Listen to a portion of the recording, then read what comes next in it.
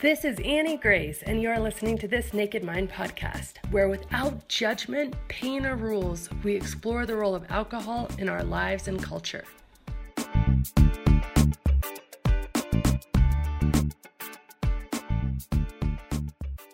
Hi, this is Annie Grace, and welcome to This Naked Mind podcast. So today's guest is a new friend of mine, Rob Lohman. Rob, welcome.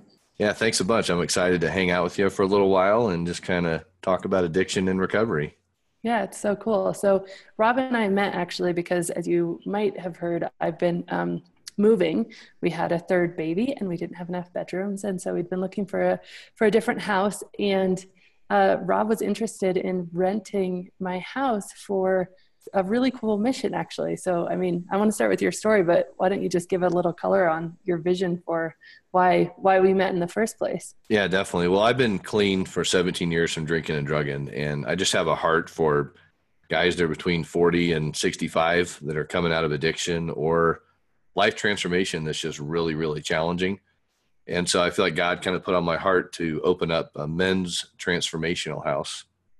And that was the one day that we decided to go from buying a house to renting a place. And I literally looked on, it was Zillow.com, and your house was like right in this perfect spot. And I clicked on it and you called me right away. And then we were just kind of dreaming together about how to help people. And that's taken a little different course of action now, but it was really cool how we did get to meet through that.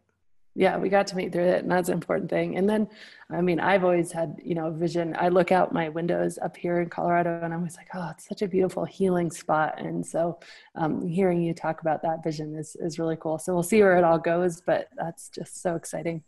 Yeah, it was fun because even talking like you and Brian, and you're like, oh, you guys could put like a ropes course here. You could build one there, and just dreaming. But I know there's, again, and I hope your house sells soon, and a new journey of the right property will come along, and God's in control of that deal. So I'm just kind of going through doors I'm supposed to walk through. And yeah, then we get to meet and get to hang out, and I got to hear your story recently too. And that was a lot of fun. So thank you for that.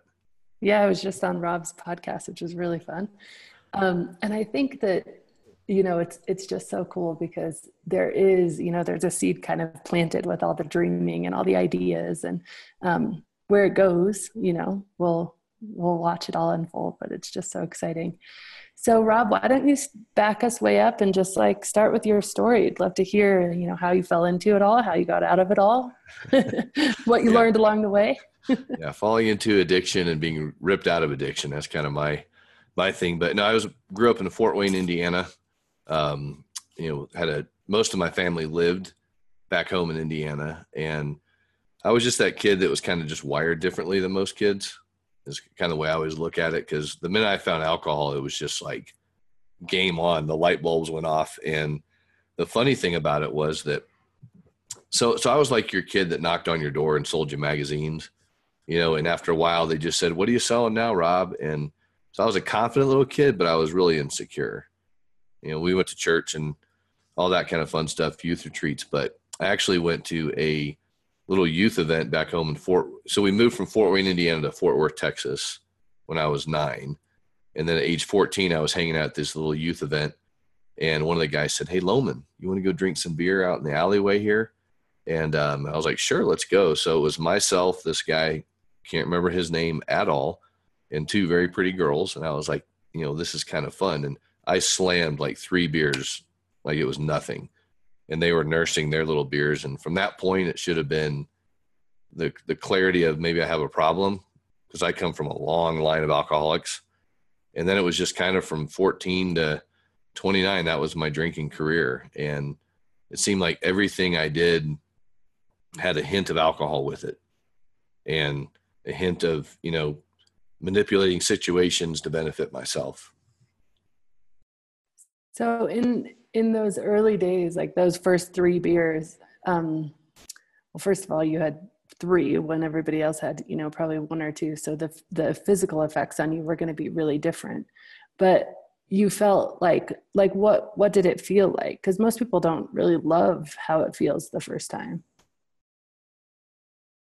Uh-oh, I can't hear you. Sorry, I hit the mute button. So I felt like just the insecurities kind of went away, because I was always shy around girls. and I was also the class clown. So I hid my insecurities by being that guy. You know, I was like the popular kid, but I was really like empty inside, if that kind of makes sense. So I was covering up a lot of my own insecurities. And I don't know from where they came, because my parents were awesome parents. You know, my dad was a little distant emotionally, like a lot of guys were, because I'm 46. So, you know, I think the dads of my generation above us, you know, they were kind of more distant emotionally, but I think guys of my generation now are like really kind of pouring into our kids a lot more. So I'm not really sure from where those came, but I just know that when I drank, you know, I felt more confident in who I was. And, you know, that was 14 years old. So I'm, you know, still in, what is that, middle school, getting ready to go to high school. And then high school comes along, and then you get your license. And I mean, I'd go get drunk during lunch and then go back to school. And I kind of had like principals and teachers in my back pocket, because as an addict, you're really good at playing the field and playing everybody. And so that just kind of became what I felt like was an art. And like I was a chameleon, and I felt like that was a gift that God had given me, but it was a huge, huge detriment to me. But I just felt good, you know, and the hangovers and all those kind of things, it just kind of was part of the game. But from the beginning, alcohol was my thing. And I always said I would never, ever do drugs. Like that was my one promise to myself, that I would never do drugs.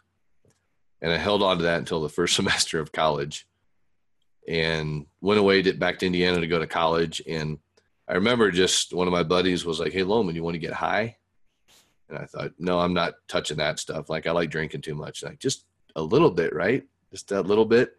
And I remember smoking pot, and just felt like it felt really cool, and I felt good. And then that just led into acid and mushrooms and kind of whatever you put before me. But alcohol has always been, and gambling has always been there as well. So gambling and alcohol have been two things that have kind of been driving forces in my own lack of emotional maturity.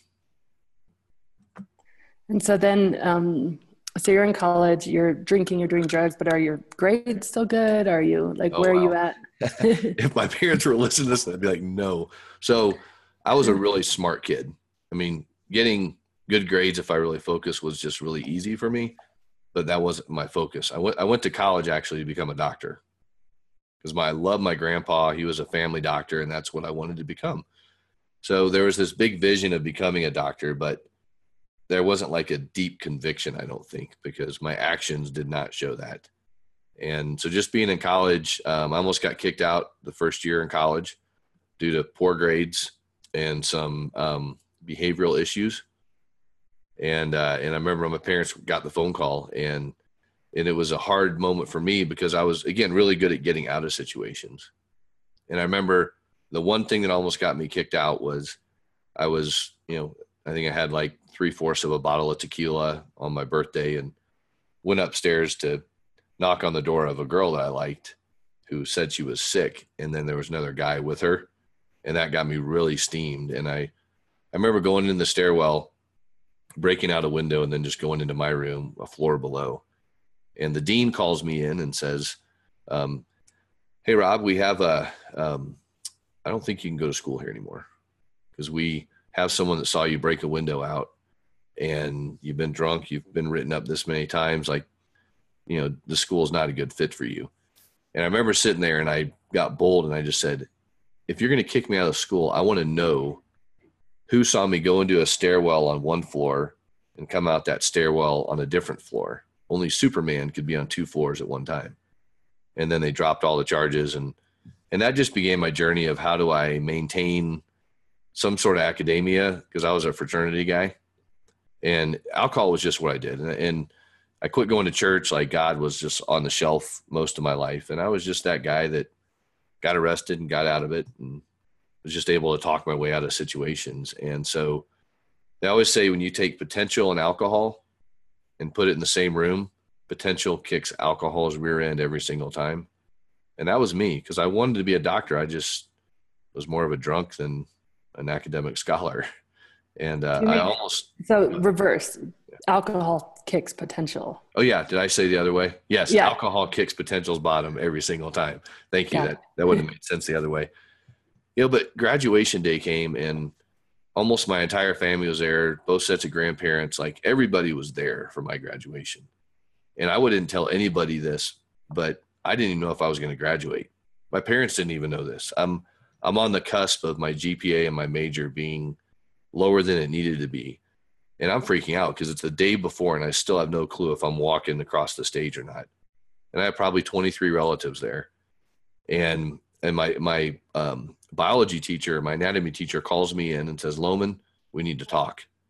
And I thought the bomb, the boom was getting ready to be dropped. And he pulls out my exam, and it's 5 pages, so 5 pages of answers. And he flips the first page and he goes, 99, 98, 100. And he's telling me my grades. And he looks at me, he's like, what have you been doing all semester? I'd had the highest grades he's ever had on any exam. And then he said, you're passing by the skin of your teeth. Wow. He's like, but I would suggest you really start focusing because you're a smart kid. You're just kind of dumb in my actions, and that woke me up a little bit. But so then I just graduated college and the next chapters start to begin. So where did you go after college? So at the end of our senior year, a bunch of my fraternity brothers and mine and I bought a week-long trip out to Lion's Head near Vail. Like basically Vail and Lion's Head are right next to each other for people that don't know that area. And I just told myself I'm going to find a job when I'm out here. And so here I am, 120 grand in college, expenses that my parents paid. I didn't pay for really any of it. I just kind of blew through that. And I, always felt horrible about that. Sorry, Mom and Dad, if you're listening.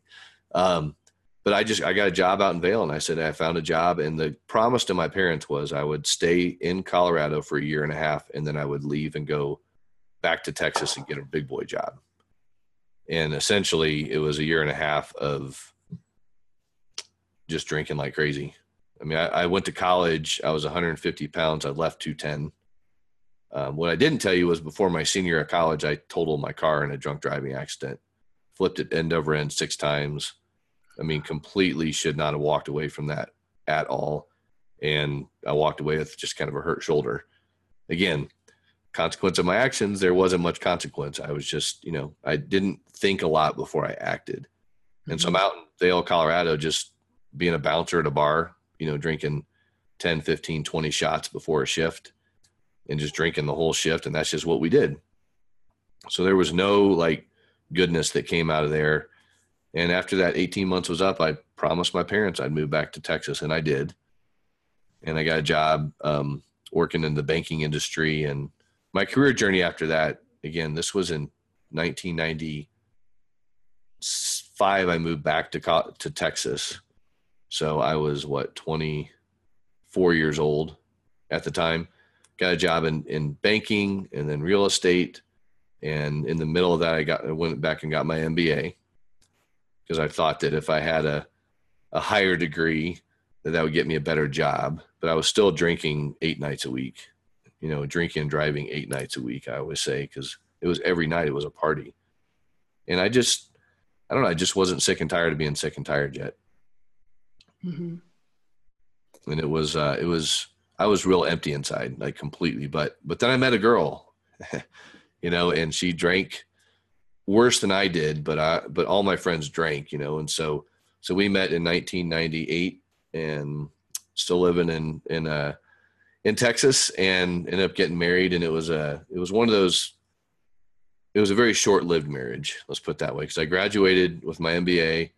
Then my uncle hired me to work for his real estate company back in Indiana. And so we moved to Indiana thinking life would change if we got away from all of our drinking friends. And the problem was, there go the both of us in our own dysfunction. And it was not a healthy marriage. It was very short-lived for a lot of reasons along the way. And we ended up getting divorced. And then about 6 months later, I ended up getting clean. And what brought that on? Oh, wow.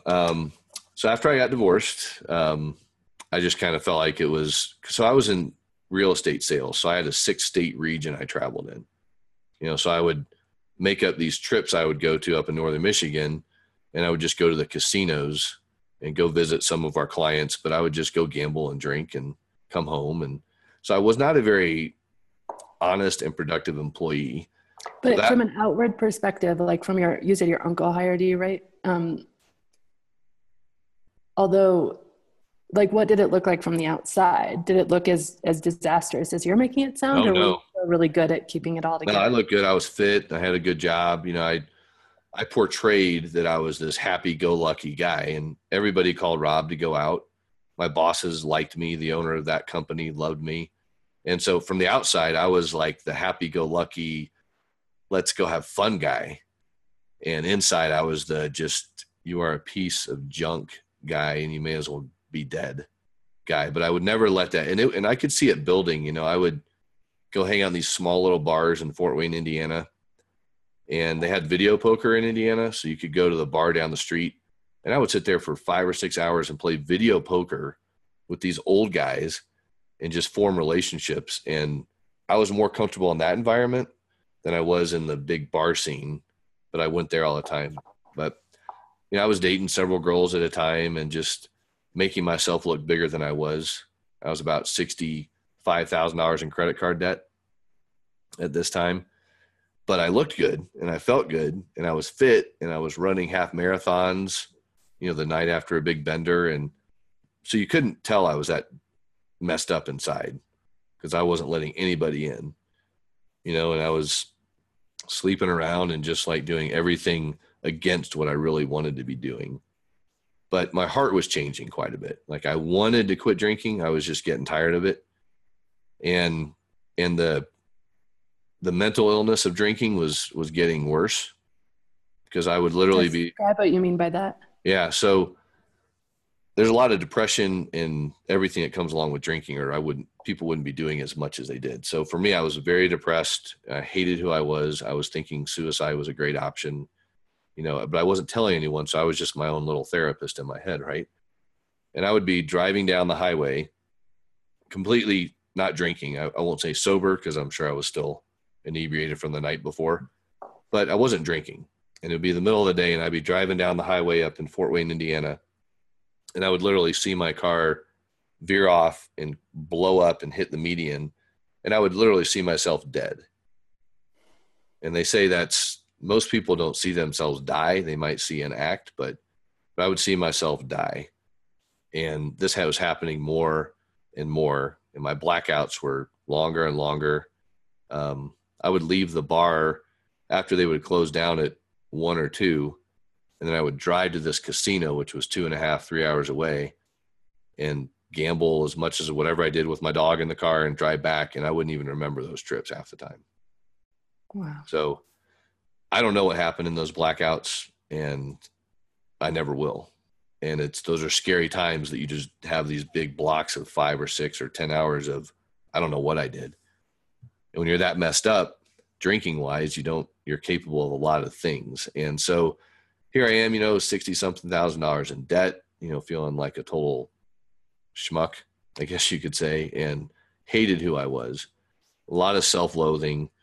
And it just got to a point where I was hanging out in a bar one night in Fort Wayne, Indiana, girls everywhere, music was loud, and it was my zone. That's what I did all the time. And then all of a sudden the bar got completely dead silent. And then I audibly hear the words, "You're done." And then the bar got really loud again. And I have no clue what just happened, but I looked at my buddy Sean and I was just like, dude, I got to go home. I look over at him and I said, I don't know what just happened. I might be done drinking, but I need to go home. And so I drove home, very emotional, not knowing what's going on. And I walk into my little 1-bedroom apartment in Fort Wayne, Indiana. And I have a workout gym in my living room, like every bachelor does, And I just remember walking right past my dog, kind of on autopilot, and put all the plates I had on my barbell in my workout gym, laid down on that bench and picked up 350 plus pounds. And right as I lifted up off the rack and I was getting ready to drop it right across my chest and kind of take myself out of the game, as I was lowering that weight, only by the power of God did this thought go into my head. And I looked at my dog, Jake, who was kind of nudging my leg and doing the puppy eyes at me. And my first thought was, who's going to feed you tomorrow morning? And then it had to be the hand of God that just pulled that weight up and put it back on the rack, because I couldn't even bench that much weight. And the fact that it stopped on the way down is a miracle, because, I mean, when you can only bench like 225 pounds, you know, it should have just kept going. And it was in that moment that I just knew that God had a different plan for me, because I felt the comfort of his arms. Like I literally felt him pick me up off that bench, you know, and just kind of say, I got more for you, buddy. You know, and he walked me into the kitchen and we poured out all the alcohol I had. You know, Glenlivet Scotch was my deal. Poured that out into the sink. And I mean, I can see all of this happening as I'm telling you this, like just picturing it happening as it's happening at the moment.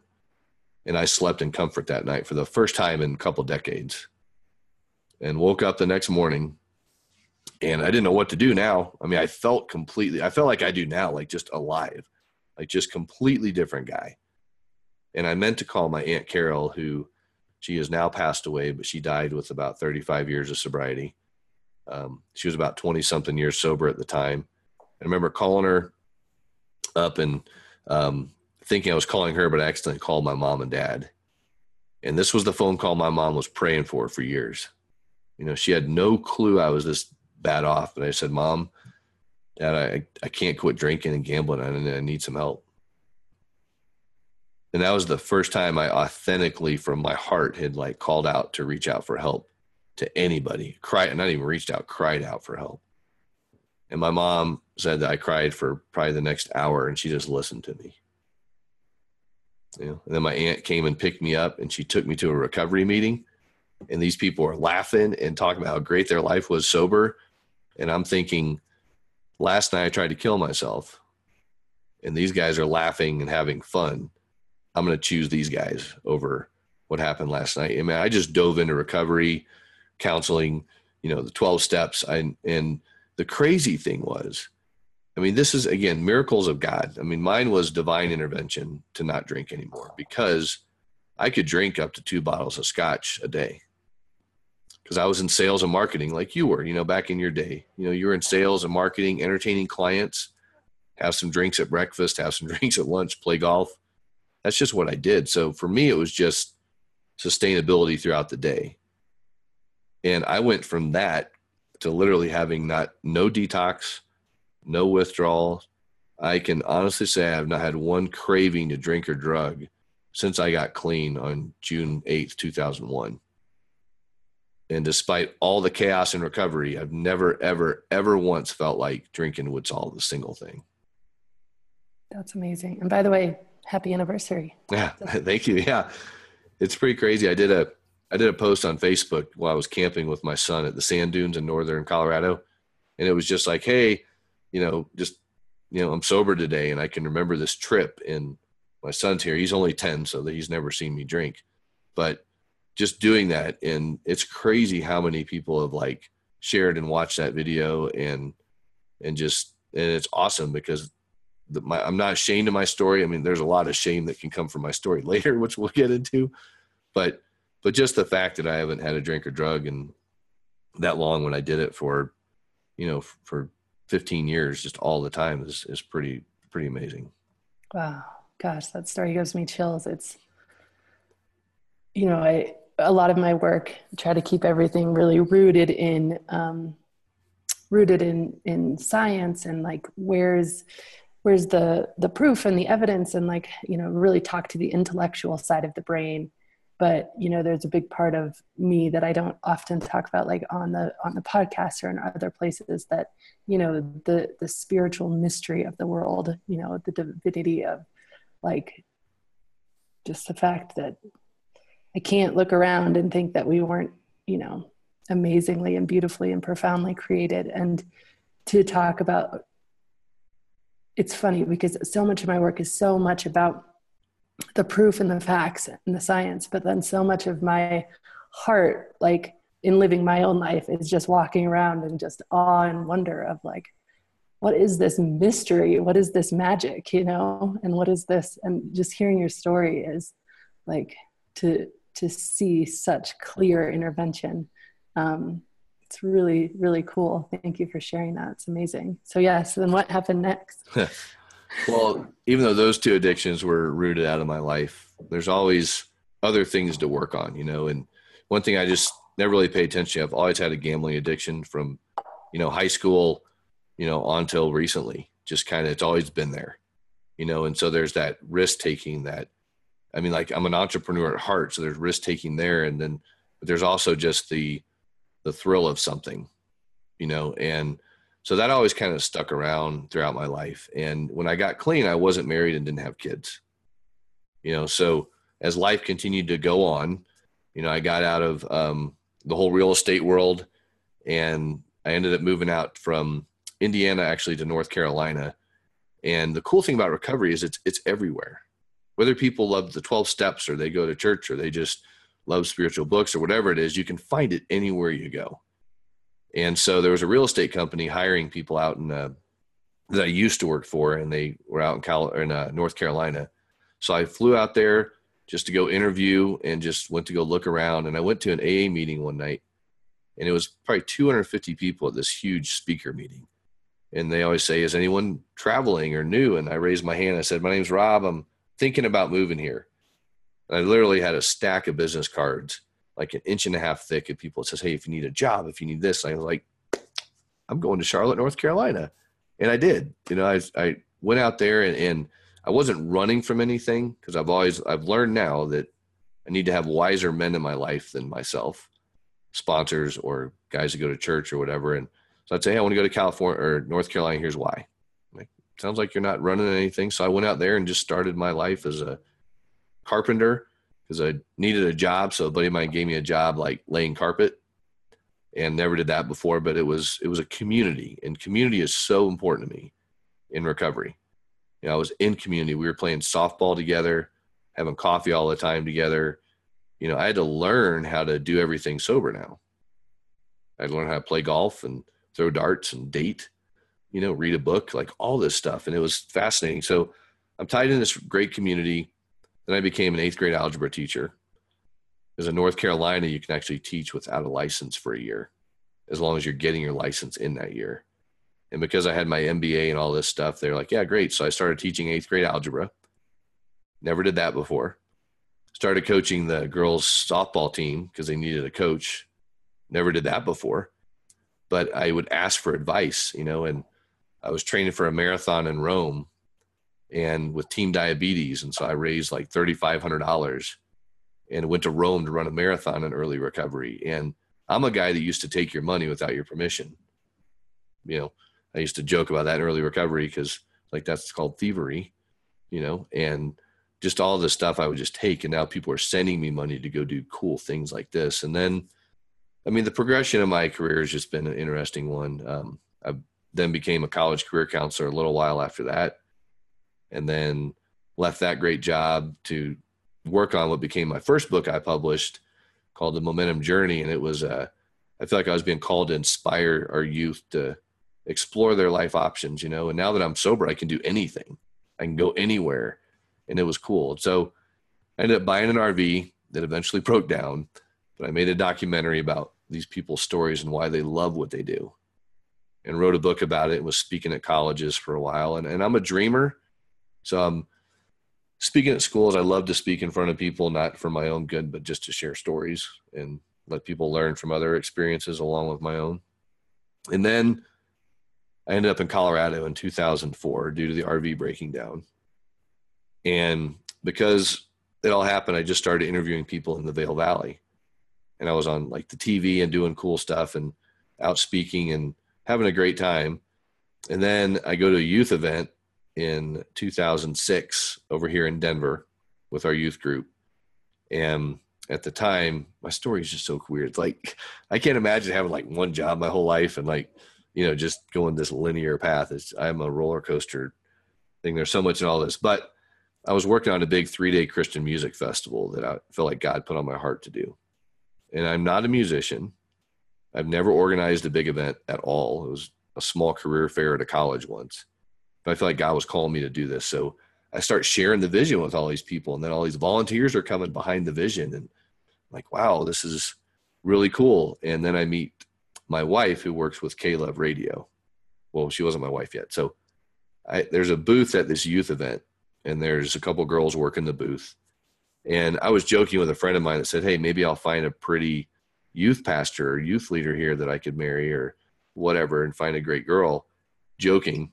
But then I get done sharing my vision with Jen, who worked for K-Love Radio, and we just start talking about the fact we love to run marathons and we want to write books and own a coffee shop and we love board games. And I walk away from this little encounter thinking, I think I just met my future wife.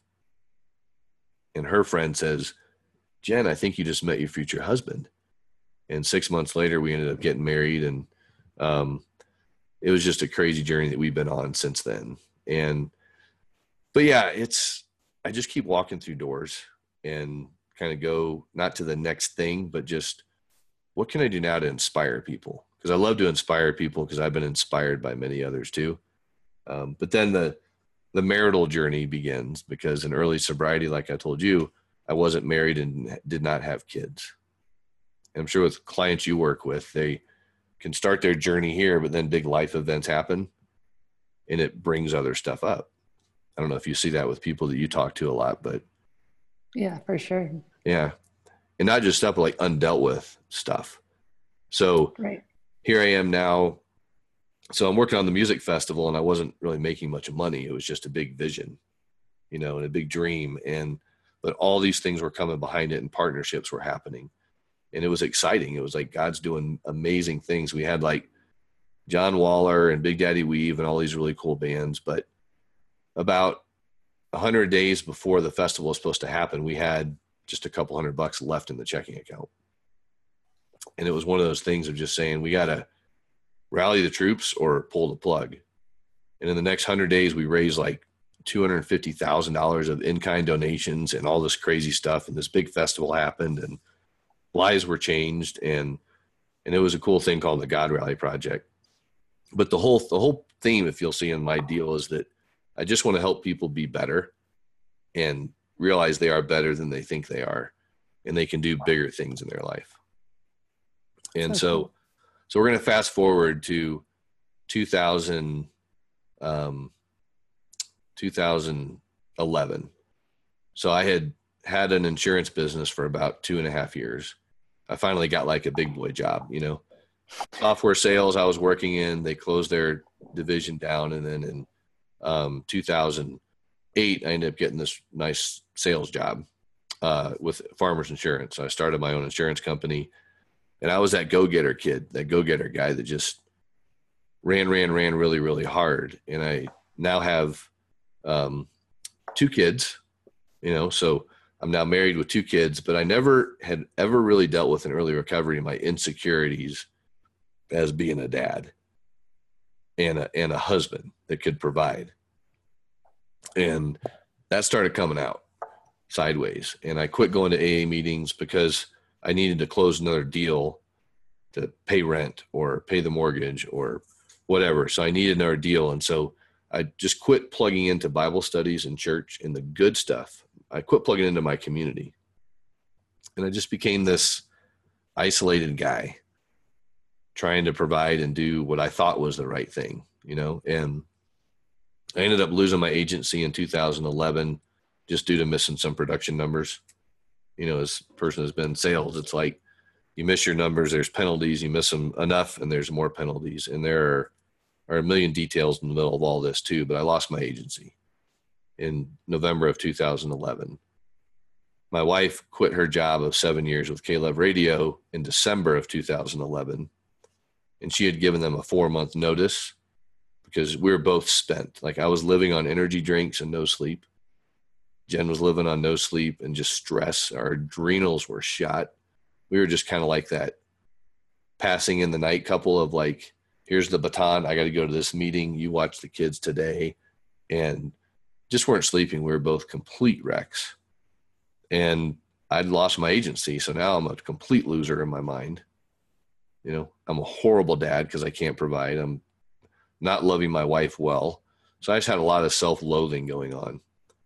And then February 2012 comes along, and I'm sitting in my living room, up late one night. It was after Valentine's Day.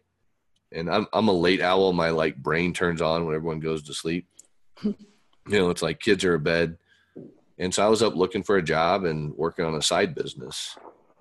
And as I looked up in our, living room, we were in a townhouse community. In our townhouse, like everything was in disarray because we were in the middle of remodeling a kitchen due to something that happened before. And I'm looking around and there's just stuff everywhere. And at the time I had no clue that I had like OCD issues with stuff being out of order because I was just in survival mode. And now I realize I have a big problem with stuff being cluttered. I'm better at it now, but then I just didn't. And so I got up and I started organizing the living room. And then the next thing I know, I'm staring at my covered patio and it's on fire. And I had grabbed a box of matches in between getting off the couch and organizing this and kind of like a mental blackout. And then I'm out on my patio and I had set some boxes on fire in our covered patio. And before I could do anything at all, I mean, it was already grown too big. I couldn't stop it at all. So I closed the sliding glass door, ran upstairs to get my wife out of bed. She rips my daughter out of her crib and I rip my son out of his bed and we run downstairs and the fire is still outside. So it's not in the house yet. And I'm beating on my neighbors' doors, trying to wake them up and just screaming like, get up, like trying to save people. So nobody, I was just in like complete rescue mode. And then when my wife had the kids, cause it was wintertime, got them all dressed, in their boots. And we went outside. Right when we shut that glass door or the front door, the entire covered patio exploded like a bomb went off. And it was almost like God was holding his hand there and saying, would you please get out of the house now? And then right when we went out, the backdraft caught, I guess is what the fire investigator said. And the whole thing just blew up. And I'm sitting there in my own mind of addiction, right? Because I'm not drinking or drugging, right? But I still have this mindset that is like an addict. Like, how am I going to get out of this one? Like, this is not something I can get out of. And we walked around the corner of our townhouse and the flames were 30, 40 feet high because it had melted the it's kind of one of those things, you tell your story so much and it kind of takes away the emotional piece of it sometimes, but I'm looking around and there's fire trucks and cop cars everywhere. And I'm just like, what have I done? I'm looking at my kids and my wife and like, I have screwed up. Like I'm going to prison. Like I am going away. And so I had to try to figure out how to cover this up so I could figure out what I was going to do to protect them, and long story short, I ended up confessing to what I did. I mean, they thought it was me from the get-go because we were stressed. It was just a lot of things, lost a business. Things did not look good. And my wife thought I had done it not because that's what I do, but just because I was so at the end of our rope and so desperate and so lost.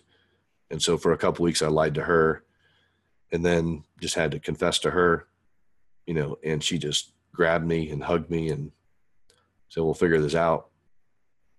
There's a lot of healing that still is going on with us, years later. But I confessed to what I did in June of 2012. And there's a lot of weird details in all this, but I didn't get arrested till 6 months later with 19 felonies and 13 misdemeanors. And that ended up in July of 2013. I pled down to 2 cases of arson. And the judge, we had so much support from our community. It was just amazing. Just knowing that wasn't really me, but that was a guy that snapped. And now I get emotional pressure. I never got that before. And the judge sentenced me to 13 years in prison in 2013 and ended up suspending an 8-year sentence and sent me to the Department of Corrections in Colorado for 5 years. And at the time, I was the only guy I knew that had ever been to prison. That's not my normal circle of influence. So we had to learn how to navigate the whole legal system, which we knew nothing about. And it was in that time away that it was 10 and a half months that I was locked up.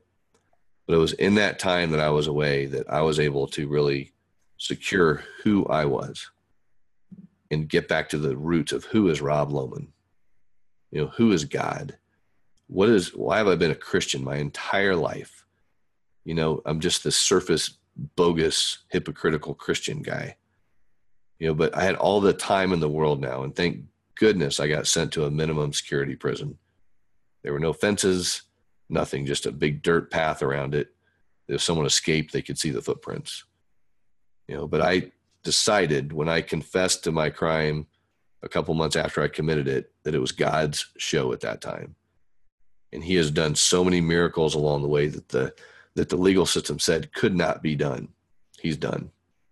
And I can only attribute it to him because my attorney and DAs, they're like, jaws are on the ground. Like, how did that even happen? And not egotistically, but I'm like, I serve God. I don't serve the legal system. He'll do whatever he's going to do, and I have to be okay with that. But while I'm on my little sabbatical from life, right, in Delta, Colorado, my wife's back here, having to be mom and dad, disciplinarian, nurturer, trying to figure out homework and sports. And so she's on this own little island to figure out who's the idiot that she married and who is he really and what do I do with him? And it was through that process that she just had people pulling her from left to right. You should divorce him. You're a Christian. You have to stay with him and all these things. And she just said, God, what do you want me to do? And he just said, the guy that set that fire is not my child. That's one that got way off the beaten path. And so she chose to stay with me, and again, we have a lot to continue to work through still. But I only saw my kids 6 days of those 10.5 months. And my wife, but the community back here in the Denver area just surrounded my family, and they surrounded me in prison. They send me books and letters and cards. And so for me, it was a huge time of reflection. And I knew, and that now I know who I am. I know what my triggers are. I know when things are going well in my life and they're not going, like I'm real in tune and self-aware of Rob now. Before I was just this ship in a raging sea that had no clue where he was going. But when I was locked up, I read this book by Mark Batterson called The Circle Maker. And in that book, he talks about quit praying for things from the Lord that he's already promised you and praise him for them. And so I started doing that. He promised me that I would get into the halfway house the first round, which normally no one gets into halfway houses with arson charges because of insurance, but I knew in my gut, he promised me two things: that I would get the halfway house the first round, and that he healed my marriage already, and I hold on to that because there's a lot of times Jen and I I'm not doing well or whatever. And we argue like most married couples, but I believe he's healed my marriage. And I know he'll heal the relationship with my kids when they're old enough to really understand what happened to dad. But I got into the halfway house at 10.5 months of a 5-year sentence.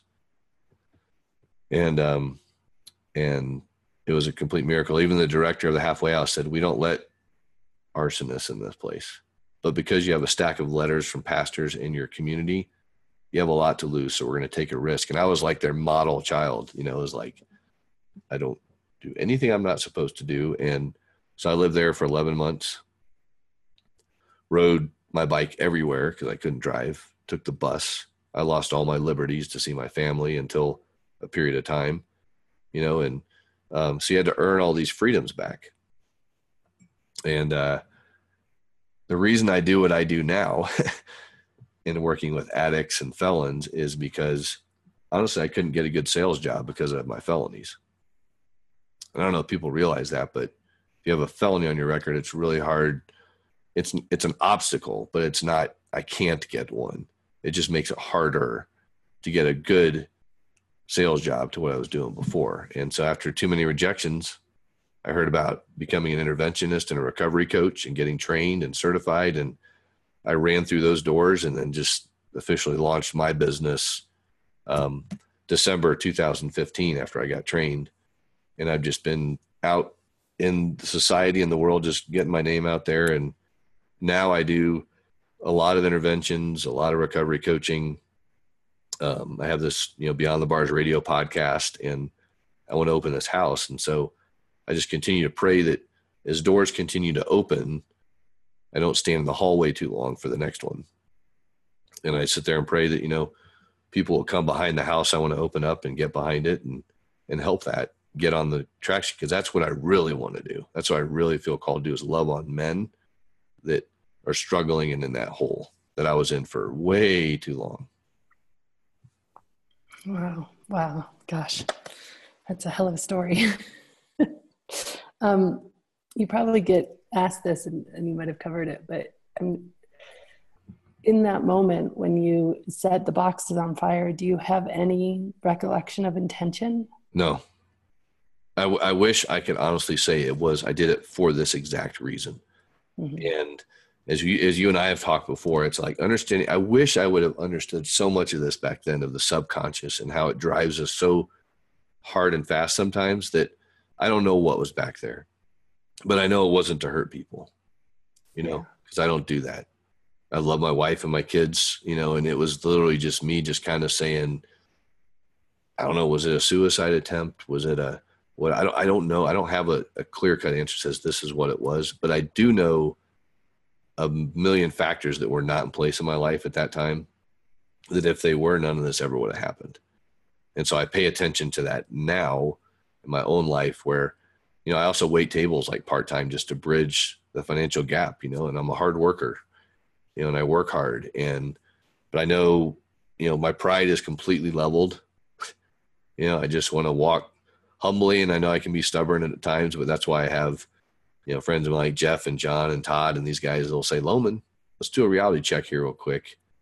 And so with the Rock Transformational House that I want to open, I'm so patient with that and just letting God kind of run the show, that normally, like back when I did my first book and documentary, I think I was more driving that train than he was. But now I just got to pull the reins off and say, look, you know what's better for me than I do. I really feel like that's where he's calling me to go. And I hope along the way, I run into some people that say, hey, I don't want to physically do that, but I have a heart for people in recovery and addicts, or even just someone on a nervous breakdown path. And I want to donate a ton of money to you to help you out to get this off the ground, or we have a house we let you use for a couple of years just to donate the house, or whatever it looks like. I don't know, but it's going to be a lot cooler than what I think it is. And I just know there's people out there that want to help, that don't know how to, that have the resources to help people, and if people are listening, they want to have that conversation, I'd love to do it. But, people have the interventions I'm working on now is for a 15-year-old kid to a 72-year-old man, all the way in between there. So there's a lot of people that need help, and a lot of more advocates that need to be out there. And there's another interesting part to my story on restitution and stuff that I can get into if we have time. But yeah, so I'm just kind of being an advocate out there, trying to help people, and, leaving my legacy for my kids along the way. That's so beautiful. It's so cool. Well, first of all, where can people, podcast Beyond the Bars, which is just a genius name, by the way, considering all the dynamics. Yeah, for sure. And then where else can people find you? So I have a centralized website called theaddictionrecoveryhub.com. So theaddictionrecoveryhub.com. And it has all the information on there, from interventions and coaching to the podcast to the house. And that's kind of the best place for people to learn more about myself. I've got some cool new videos I'm putting together that a friend of mine green screened me with, that I now get to work on getting out there to everybody. But yeah, I'm just here to be of service, and along the way, make a living at it. So that's awesome. It's so cool. And then I always ask this question, what if you could go back in time? First of all, the fact that you had 6 months before you were arrested, and you knew you were going to be arrested, and I'm assuming that your stress in your life had to have gotten worse, because now you don't have a house, right? And all your stuff has been burned up, and everybody's looking at you funny. So through this fact, like so many times, like oh, well, people are trying so hard and then something stressful comes up. And yeah, some of the things are really stressful. Some of them are like death or divorce. And then some of the things are like my mother-in-law, and they're stressful, certainly, but they're not necessarily. And the fact that you in this moment did not go back to drinking or using drugs is like really cool. So I just wanted to acknowledge that, because that's just huge. And it just shows that, like, if you really decide it's not an option, like without never an option, doesn't matter what circumstance, it's not an option. I don't think the strength that Rob had is like necessary. Like it's not unique. Like anybody can have that strength, once you make that just firm 100% decision, which is so cool. Yeah. It's interesting though, because through that, you're saying the 6 months before I got arrested, from the day I really confessed and I committed, like there was some stress, but honestly, I was just trusting God with all the details. I mean, there was a lot of weird peace that was happening too, because Jen and I didn't know what to do, but it was like, we were just trusting that God did. And so there was this weird peace that was happening when we didn't know when I was going to get arrested. But because my wife was listed as a victim, she got a letter that said there's a case that's been officially filed, which is what my attorney told me, that you'll get a letter probably before they arrest you, because they have to make a case. And so we were just kind of living life in a weird, kind of like that weird, eerie sound of just kind of like crickets or whatever. But there was a tremendous amount of peace I had from the day I literally turned it all over to even still today. And just the only way I got through that was like his strength completely, because there's no way I could have done it. If I don't know how people go through life in these stressful times without having a very strong faith, because my faith can never be taken from me, and that's how I got through all this. And that's how my wife's gotten through it. And it's been a really weird journey of, look at all these darts being thrown at you, but trusting that God's absorbing the darts, even with my restitution. I mean, I have a huge restitution that I owe. And the state of Colorado has a 12% interest rate on all restitution. So when you look at it, I mean, I'm upside down every single month on the amount I pay towards my restitution to how much interest is being added onto it. So I'm working with some senators and House reps now. And if anyone knows any other ones, it'd be great to help change that, because it literally is a financial prison that I could be under until I die. Still trying to figure that piece out right now with that's crazy. Some advocacy work, but I'm not going to let that prison mess with me, because I know God's got that handled too. So I just pay my monthly amount, and I would love to pay it all off to right my errors, but unfortunately I'm not making $250,000 yet a year, so I do what I can do, but the details are out of my control. I think it's really interesting, because so many people think that, faith or church or whatever is kind of like putting your head in the sand, right? It's kind of like saying, okay, well, I'm just going to say that there's this heaven and we're all going there someday, and there's, everything's all good. And I think that's really the opposite of what Jesus said. I think Jesus said that, hey, guess what? Suffering is the way, walk with me, and I'm not telling you you're not going to suffer. In fact, I'm telling you that it's pretty much guaranteed. And if you follow me, that means following me too, through the worst suffering, through the most amount of sacrifice. And that's what I'm going to ask of you every single step along the way. And guess what? I'm never, ever going to tell you it's going to be easy. And I'm never, ever going to tell you that,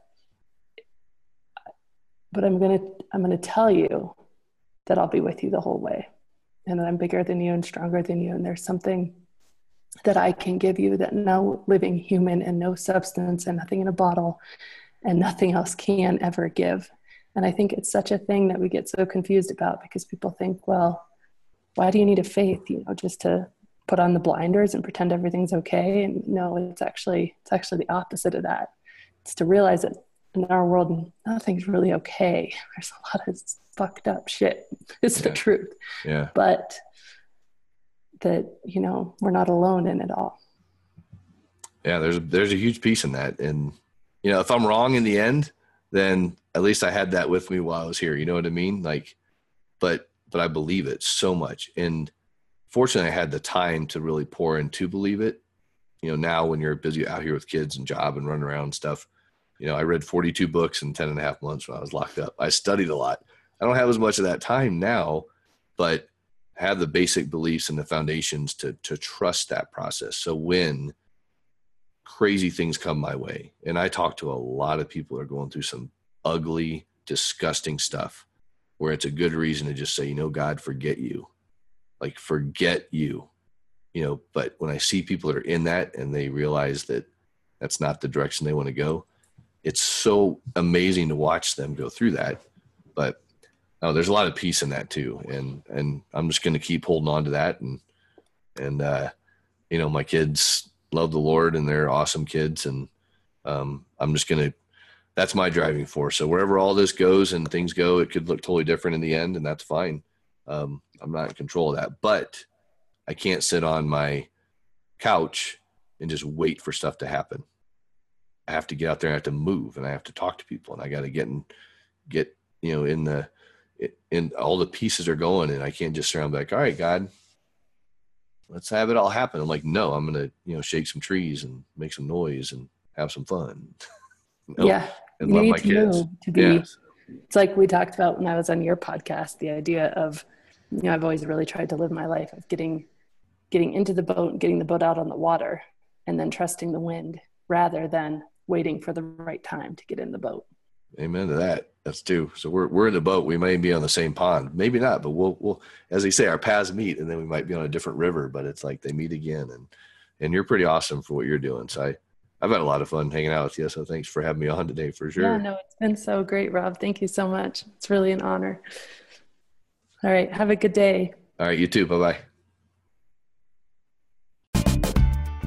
This has been Annie Grace with This Naked Mind podcast. Thank you so much for listening. You can learn more at thisnakedmind.com. And please remember to rate, review, and subscribe, as it really helps us spread the word.